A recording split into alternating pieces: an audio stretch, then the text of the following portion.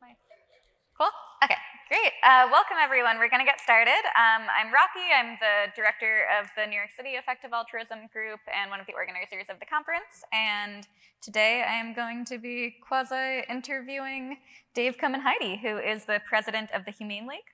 Under his leadership, the Humane League has grown into an international presence with offices spanning from Atlanta to Tokyo, winning hundreds of campaigns against some of the largest food corporations in the world, and reaching millions of young people each year with a message of compassion for farm animals. Dave is also on the boards of Balanced and Sentient Media, and he'll tell us a little bit about the platform that we'll be using in addition to Swapcard during today's talk. So, welcome. Thanks. Hey, everyone. Very happy to be here. So today we're going to be doing a mix of Rocky's and the audience's questions. So now I know that there's an event platform, but I also set up this morning something that we use at THL for like our town halls and that kind of thing. So you can go to this website on your phone, sly.do/humane, and you can enter in your own questions that you'd like to ask, or vote to move to the top questions that are already there that you'd like to see answered. So with that, should we get started, Rocky? Great, yeah. So maybe just to get started, you could give us just a brief overview of your work over the past decade. Sure. Well, it's great to be back here in Boston because I grew up in this area, and my start at the Humane League was running the Humane League of Boston back when it was just the Humane League of Boston and the Humane League of Philadelphia and the Humane League of Baltimore. So I did campus organizing for years all around the city, getting universities to go cage-free, handing out booklets on factory farming and vegetarian eating. And I have very vivid memories of restocking news racks, like by the subway stations, with PETA's veg starter kit. Just like my entire apartment was always full of those boxes. So anyways, I did that for many years. And the Humane League has grown. I was actually the first paid full-time employee. And now we have well over 100. We've got offices in Japan, in the UK, and Mexico. Our biggest platform, our program has been corporate campaigns to get companies to commit to switching away from battery cage egg farms to increase the welfare of the chickens raised and killed for meat, called broiler chickens. We also do a lot of community organizing, training of volunteers, education programs, and so forth. So a somewhat broad range of programs, but most of the focus in the last years has been on that kind of institutional change, trying to reduce some of the greatest harms in factory farming. We're just starting to engage in political advocacy work in the US. We've done a little bit of ballot initiative work, including Question 3 here in Massachusetts to ban intensive confinement on farms. So that's what I've been doing the last decade or so. Okay, awesome. And before I dive in, just a reminder for people to add in their questions either through the website there or through a Swapcard. But I'll just ask you one other kind of orienting question to get started. Why should people interested in effective altruism choose to work on animal welfare?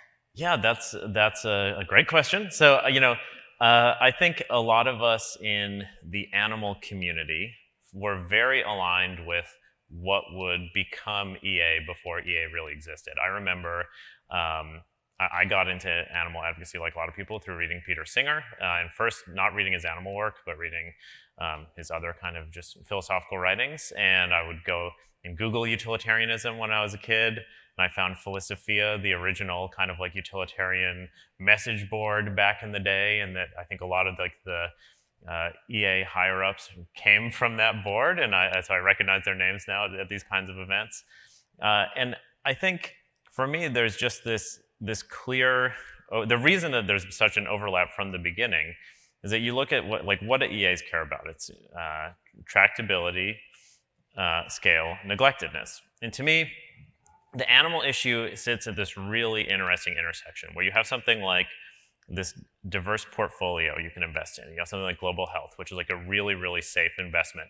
You can track really closely what your money is doing. You're creating this really tangible, meaningful difference in people's lives. There's governments working on it. There's huge NGOs and coalitions working on it. This is like your bonds. And then you have your more speculative things, maybe like your crypto. So this is like long-termism, artificial intelligence alignment. No one's exactly sure how we're going to solve these problems. So a lot of what we're trying to do is more speculative, but also the returns can be just astronomically high. to me, working on factory farming is a really nice kind of in-between that I'm really glad is part of this portfolio, where we're still on the edges. We're still on the frontier. There's still a lot of interesting, experimental, speculative things happening, but we're also starting to see real tractability. We're passing laws. We're changing the lives of animals on farms. We're seeing high-tech meat alternatives coming to market very rapidly. And just as far as like being in the movement, it's a very exciting time. There's a lot of resources coming to the movement, both people and money and technologies. And yeah, I think I'm definitely of the mind that all these EA cause areas can coexist and support each other very successfully. So I don't think that the animal folks should be taking resources from anywhere else, but I think that for those who feel this kind of call to work on this issue, that it's a very exciting time to be working on animal factory farming as a cause area. And also that, I think over the next few years, we're going to see a huge increase in impact and tractability. So that's why EAs should care about animals. Awesome, great. What are the biggest achievements and challenges in the animal welfare area? Well, that's an interesting question. I think my mind immediately goes to what a lot of the groups have been working on in the last years, which is intensive confinement. So this started in Europe a few decades ago, trying to get rid of battery cages. Many of you are probably familiar with them. They're like the size of a filing cabinet drawer. 7 or more hens live a year plus, laying eggs. It's rightly considered one of the cruelest forms of farming in the world. And Europe, 20 plus years ago now, banned what are called barren battery cages. They moved them to enriched cages. So it's a very small incremental step, but it was kind of first major institutional win along these lines. Then we got Prop 2 in California, kind of replicating that work in the US. Then we started working on corporate campaigns, passing more laws. We're at a point now in Europe, in a lot of, especially Western Europe, battery cages are almost eradicated. In the US, we just hit 33% cage-free. So a third. And when I started working on college campuses on this issue, like I was talking about in Boston, I mean, it was like 2-3 percentage points maybe in the US. So to me, this is an example of a major success like on the scoreboard that's real, where it's like hundreds of millions of animals actually having transformed lives. And that is really exciting. It means that we're actually forcing industry to make millions and millions of dollars of investment, to change their approach, to start accepting laws. I mean, the United Egg Producers no longer fights the laws that are being passed to regulate their farms. So as far as like tangible real world change, to me, that's one of the most exciting things, because it's like the actual fruits of many, many years of concentrated efforts. And I think that it's important to focus on these real world results, to tractability, right? Like, what are we actually doing for the animals on farms? That said, in a less tangible sense, I think that the suffering of animals, knowledge about factory farming, this has become a much more salient issue among the average person. I think the average awareness has gone up quite a bit. We see enormous success with our ballot initiatives, winning in landslides. Every time, I think this is like in many ways a cause whose time has come, or however you like to put the saying, like we're becoming much more salient. And we're just seeing, like I said, a lot more resources coming to this cause because of that. We're starting to be taken seriously, not just as a political issue, but as a cause area for EAs and others to get involved with. So I think to me, that's like the most important indicator of future success. And just the amount of growth we're seeing internationally. Essentially, like every corner of the earth now has animal groups working together, whether it's on the corporate campaigns or their own projects. This is all very, very exciting compared to even, I would say, 5 years ago. So it's a little bit less tangible, but I think to me, that's like the greatest indicator of future success. And I haven't even touched on like alternative proteins and meat replacements. I mean, that's, it's next to my line of work doing advocacy work, but I mean, that's just been explosive growth. Anyone who's been vegetarian for more than a few years knows exactly what I'm talking about, just being in the supermarket. That is the fact that, McDonald's has got a vegan burger. This is a real sign of the times. Cool. Could you say a little bit about the cost effectiveness of, I guess, animal work at large and cage-free campaigns specifically, and maybe how that's changed over the time that you've been working in the area? Sure. So as far as the cost effectiveness of cage-free campaigns, I can defer to the experts here. A really awesome researcher named Solis, who works at Rethink Priorities, wrote a very long report about the effectiveness of cage-free campaigns between 2005 and 2018, I think.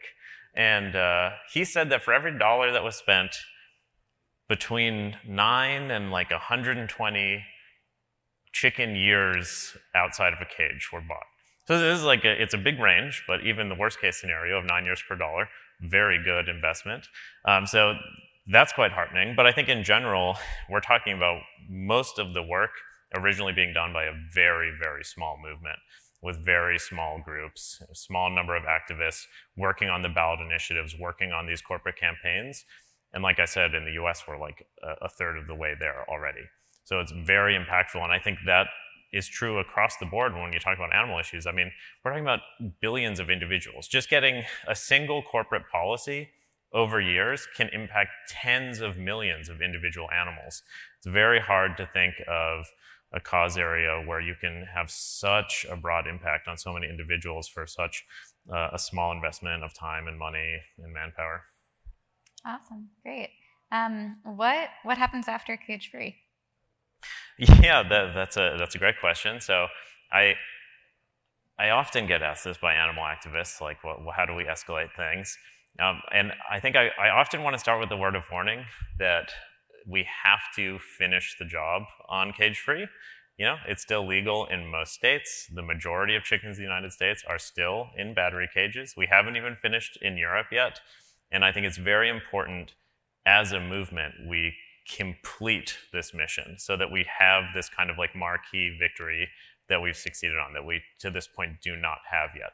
And I think that gives us a lot of leverage for whatever does come next. So there's some obvious kind of welfare improvements that could come next. So we've already been working on what's called the Better Chicken Commitment that helps not the chickens laying eggs, but the chickens who are raised and killed for meat. But I think that's not exactly how I think about the strategy as like an escalating set of welfare asks, but rather what other kinds of innovation, what other strategies should we be looking into? So I'm very excited about the growing interest in political advocacy, both in EA and in the farm animal movement. And I think it's to be determined whether like escalating welfare asks are the right strategy there or if there's other things we should be looking into. So for example, as meat alternatives become cheaper, more accessible to public institutions, it could be the case that institutional change should shift away from things like cage-free and towards meat reduction purchasing policies, switching out chicken nuggets in like military facilities and public schools and hospitals to vegetarian chicken nugget alternatives and so forth. So I think we should just be very agnostic about the ask as long as it's high impact for animals and seems like it's achievable. Very cool. I guess related to that, what do you think we can learn from other social and political movements? Yeah, I think we can learn a lot. The animal movement is unique in a lot of ways. It's a purely an ally movement, right? Like none of us are farm animals, as far as I know. And for that reason, it's a little bit different than, say, a movement I think about and talk about a lot, which is marriage equality. But that said, just some of the basic things. First of all, resilience and toughness. I think it's so important if you're an advocate to avoid burnout, to read the stories of social movements and activists who have spent decades building towards success, and just reading about the hardships that they have to go through, the setbacks and the failures, I find to be incredibly inspirational and important in sustaining my work. So speaking of marriage equality, I've recommended this book to like everyone I talk to. A book that came out last year, I think, called The Engagement by a journalist named Sasha Eisenberg. It's about the history of the fight for gay marriage in the US. Is just incredibly good and inspirational. And while what we're working on probably isn't going to be decided in like a big Supreme Court case or something like this, there's so much that you can learn from that book. I mean, just one thing that comes to mind, the importance of research to their cause.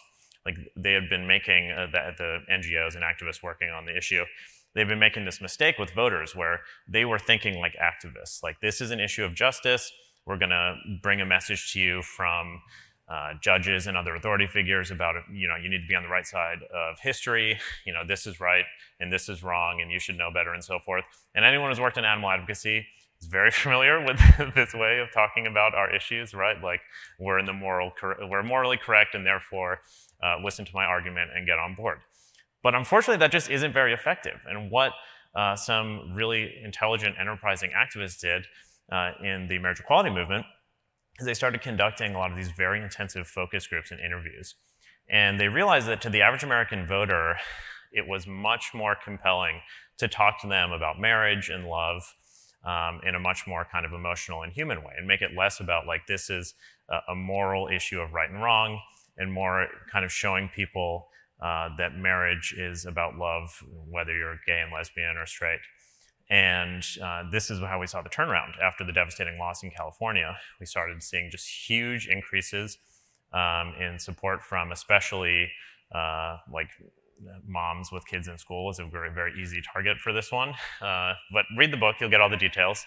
Anyways, to me, that's just an obvious example of something that's just so relatable to animal activists. Like, we always come to this with, on our high horse, right? Like, we're on the morally correct side of history, and therefore, like, that's going to be my argument. But we can't even think about the question correctly because our minds are so poisoned from being animal rights activists for so long. We don't even know where to start. So yeah, that's a big takeaway for me. I recommend another book called Engines of Liberty that, among other cause areas, talks about how the National Rifle Association was successful in changing the average American's interpretation of the Second Amendment. And it's something I'm less enthusiastic about than gay marriage, but nonetheless is very, very compelling, where you have a small group of people like the animal rights movement who have a pretty extreme ideology and point of view that most people would think is kind of weird or out there. And in a matter of decades, they basically won. I mean, they basically completely got everyone on board with or not everyone, but enough people on board with how they view things. And they did it strategically, systematically, very, very thought-provoking. So yeah, two must-read books for activists, my point of view. Awesome, great. Yeah, I guess kind of like writing off of that, we have one question that says, farm animal welfare is a unique EA cause area with clear adversaries, animal agriculture. How has that shaped the strategies and tactics, and how should EAs think about that? Seems like some of the examples you were just pulling from maybe had clearer adversaries than those within the EA cause umbrella. Yeah, that's an interesting framing. Let me think about that for a second. I mean, I think if we look at something like global health and poverty, there's definitely some overlap there where it's about like major coordination problems, governments working with NGOs and trying to solve these huge logistical issues, and working with supply chains and big companies. This is all very similar to trying to work on factory farming is an issue. But yeah, having an adversary out there definitely does change things a bit. I'm trying to think about what would be relevant, though. I mean, it certainly changes the game politically speaking, where if we're trying to work on a ballot initiative, there's someone out there who's going to be paid to speak against us and tour around and debate. There's going to be opposition ads rolling and that kind of thing. So I think it just changes the nature of how you prepare for what you're trying to do. I mean, it has benefits as well. I think working on an adversarial issue like animals, it's going to increase what's called intensity of preference among the volunteers, right? This isn't just this isn't for animal people in general, like animal activists. They have very high intensity of preference. They're like the NRA people, where this is like a single issue thing. Like, this is what you really care about. You do anything to help the animals. You're really committed to the cause. And I think it's somewhat bred not just from how severe the issue is, but also from this adversarial feeling of like, it's us against them. It can be very beneficial in getting people fired up, but it can also be, it comes with the harm of having someone out there trying to get you, but also, I don't know, that the sense of conflict can be problematic. I mean, especially when making progress often means working with our adversaries. So Leah Garces has a wonderful book. She's my colleague at Mercy for Animals. I know the subtitle is Turning Adversaries into Allies. Bruce, do you remember the title? Grilled, Turning Adversaries into Allies by Leah Garces, third book recommendation. Yeah, so I think that it's important to keep in mind that like a lot of the progress, we're going to need these companies to change over time, right? It's not just about crushing them, although often it is. Yeah, or like the United Egg Producers, right?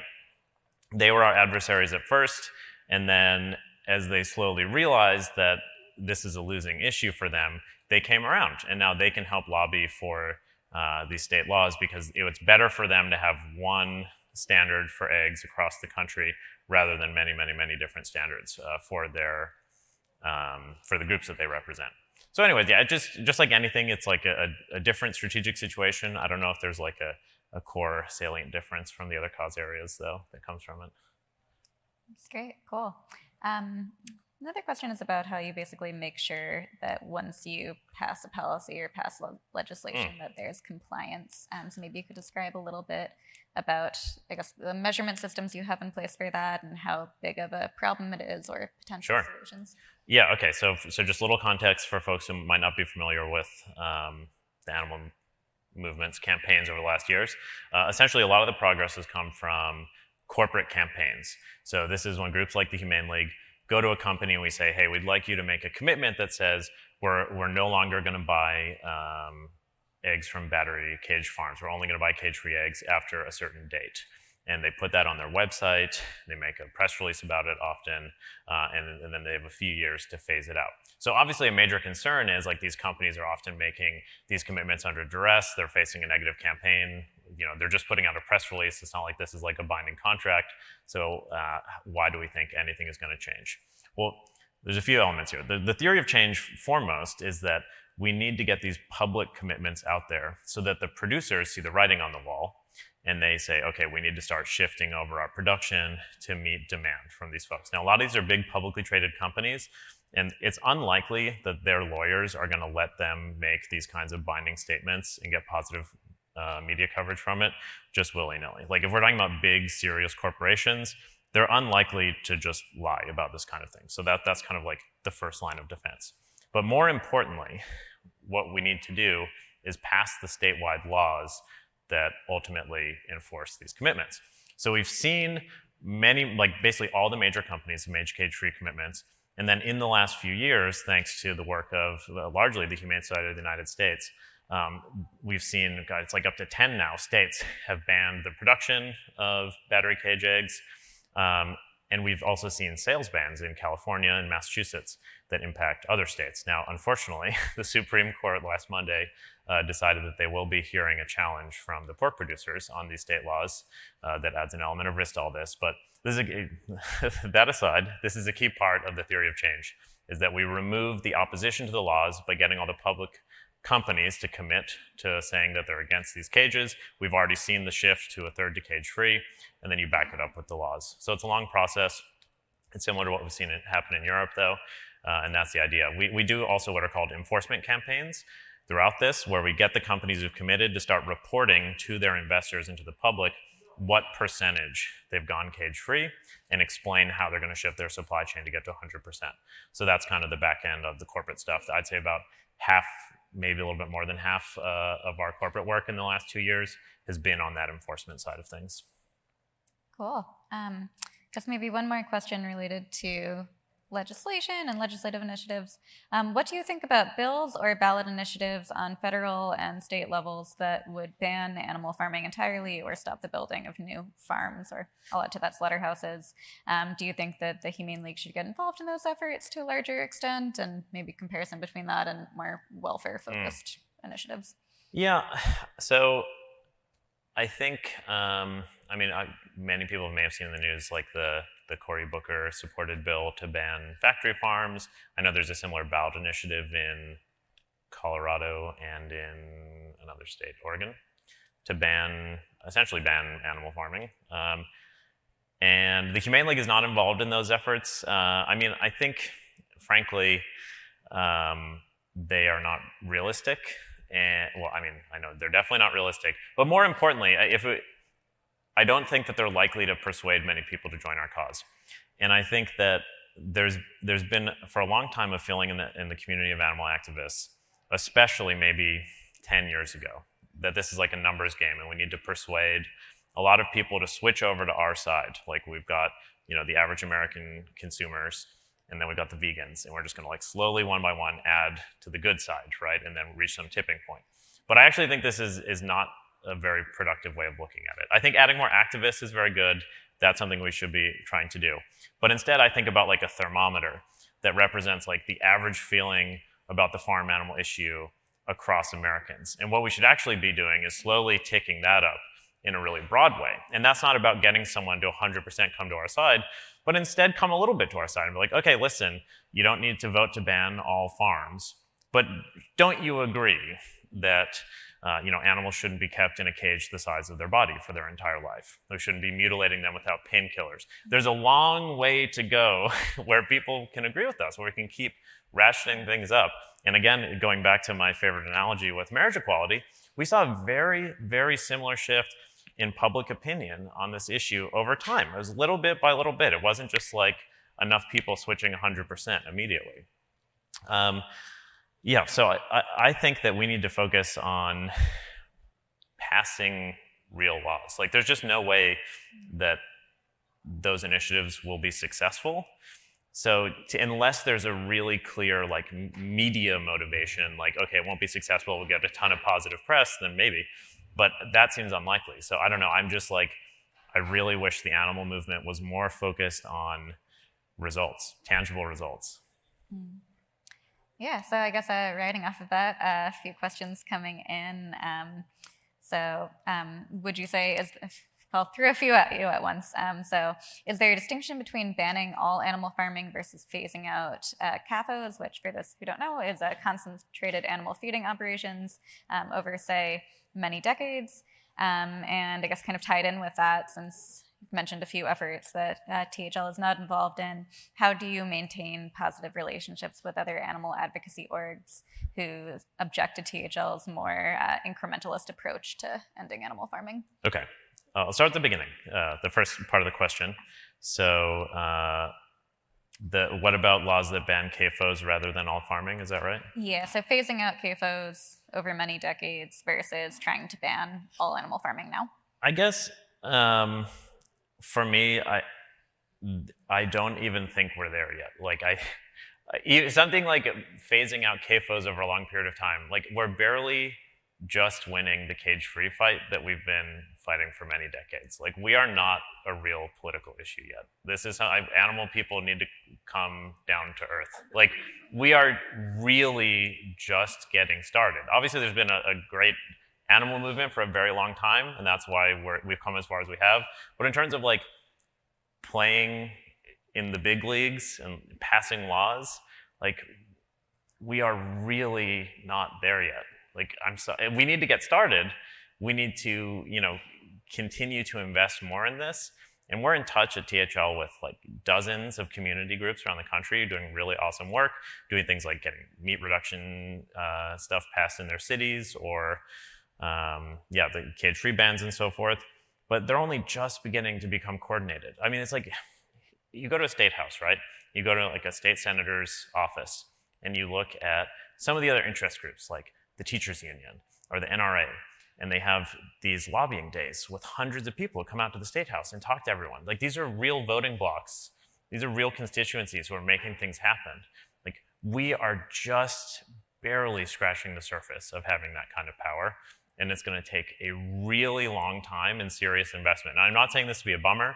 It's just, being real and being sober about where we are. And so we can get started on getting there. I look forward to the day when we can be passing laws like that, but we need to start by having a really sober assessment of where things are at, which is like, we are not even part of the discussion yet, with a few maybe small exceptions.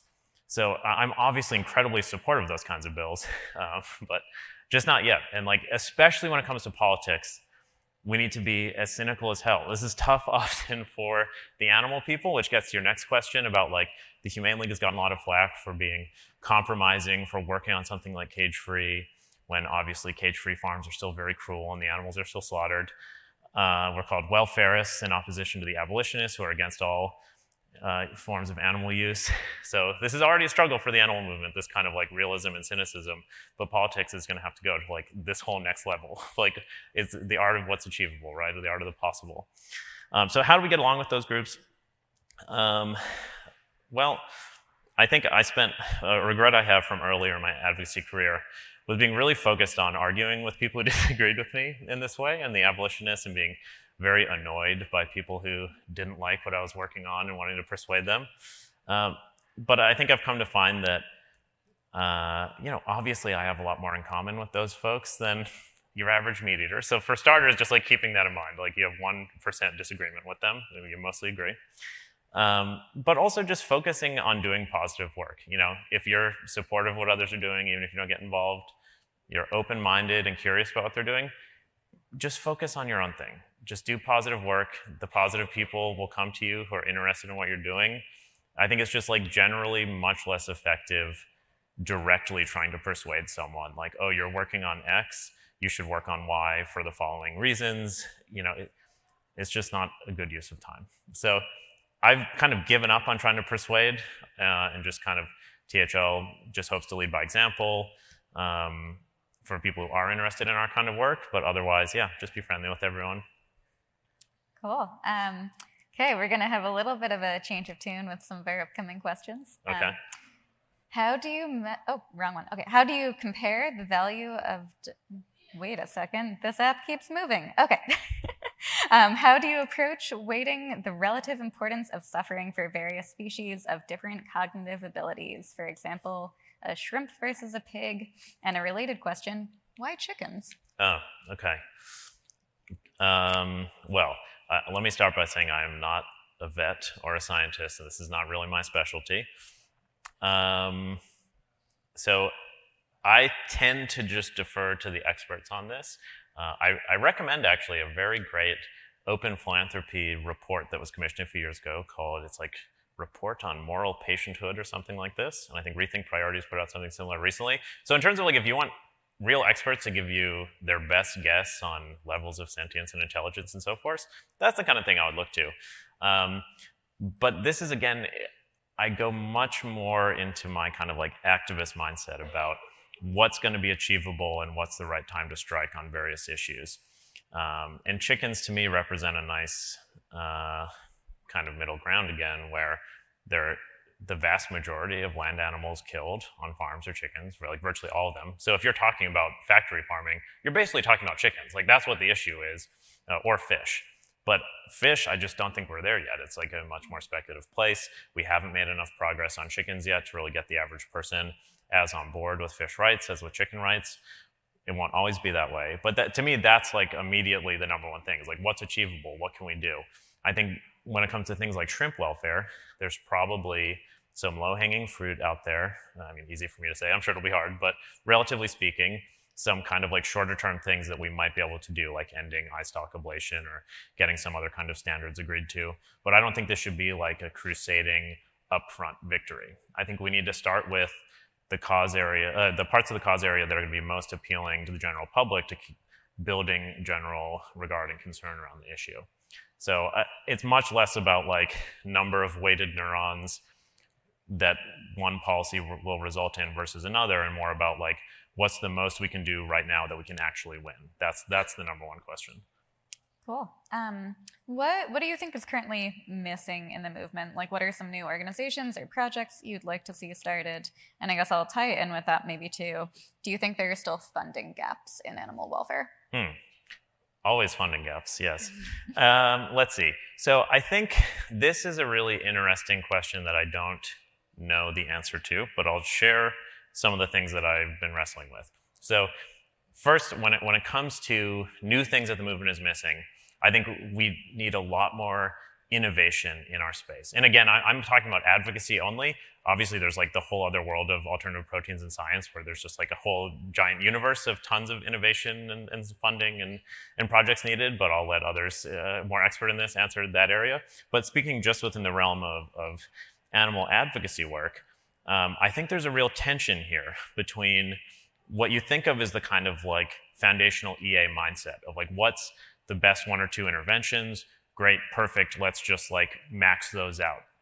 And that's going to put a beacon up for effective activists to be like, and so for a while that's been basically corporate campaigns and meat alternatives. And like obviously those things should be as funded as possible.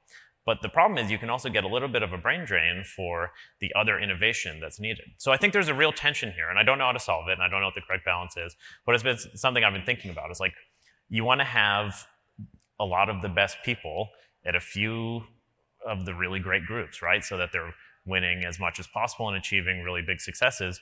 On the other hand, you also really need really good people to start new projects and to start innovating and to take risky ventures that might fail. So that's a tension that I think is yet to be resolved because of this giant bottleneck we have in the movement of good people. So we need more good people entering the space, both promising young people, and I'm really psyched about this conference having so many college students here, but also higher level executives.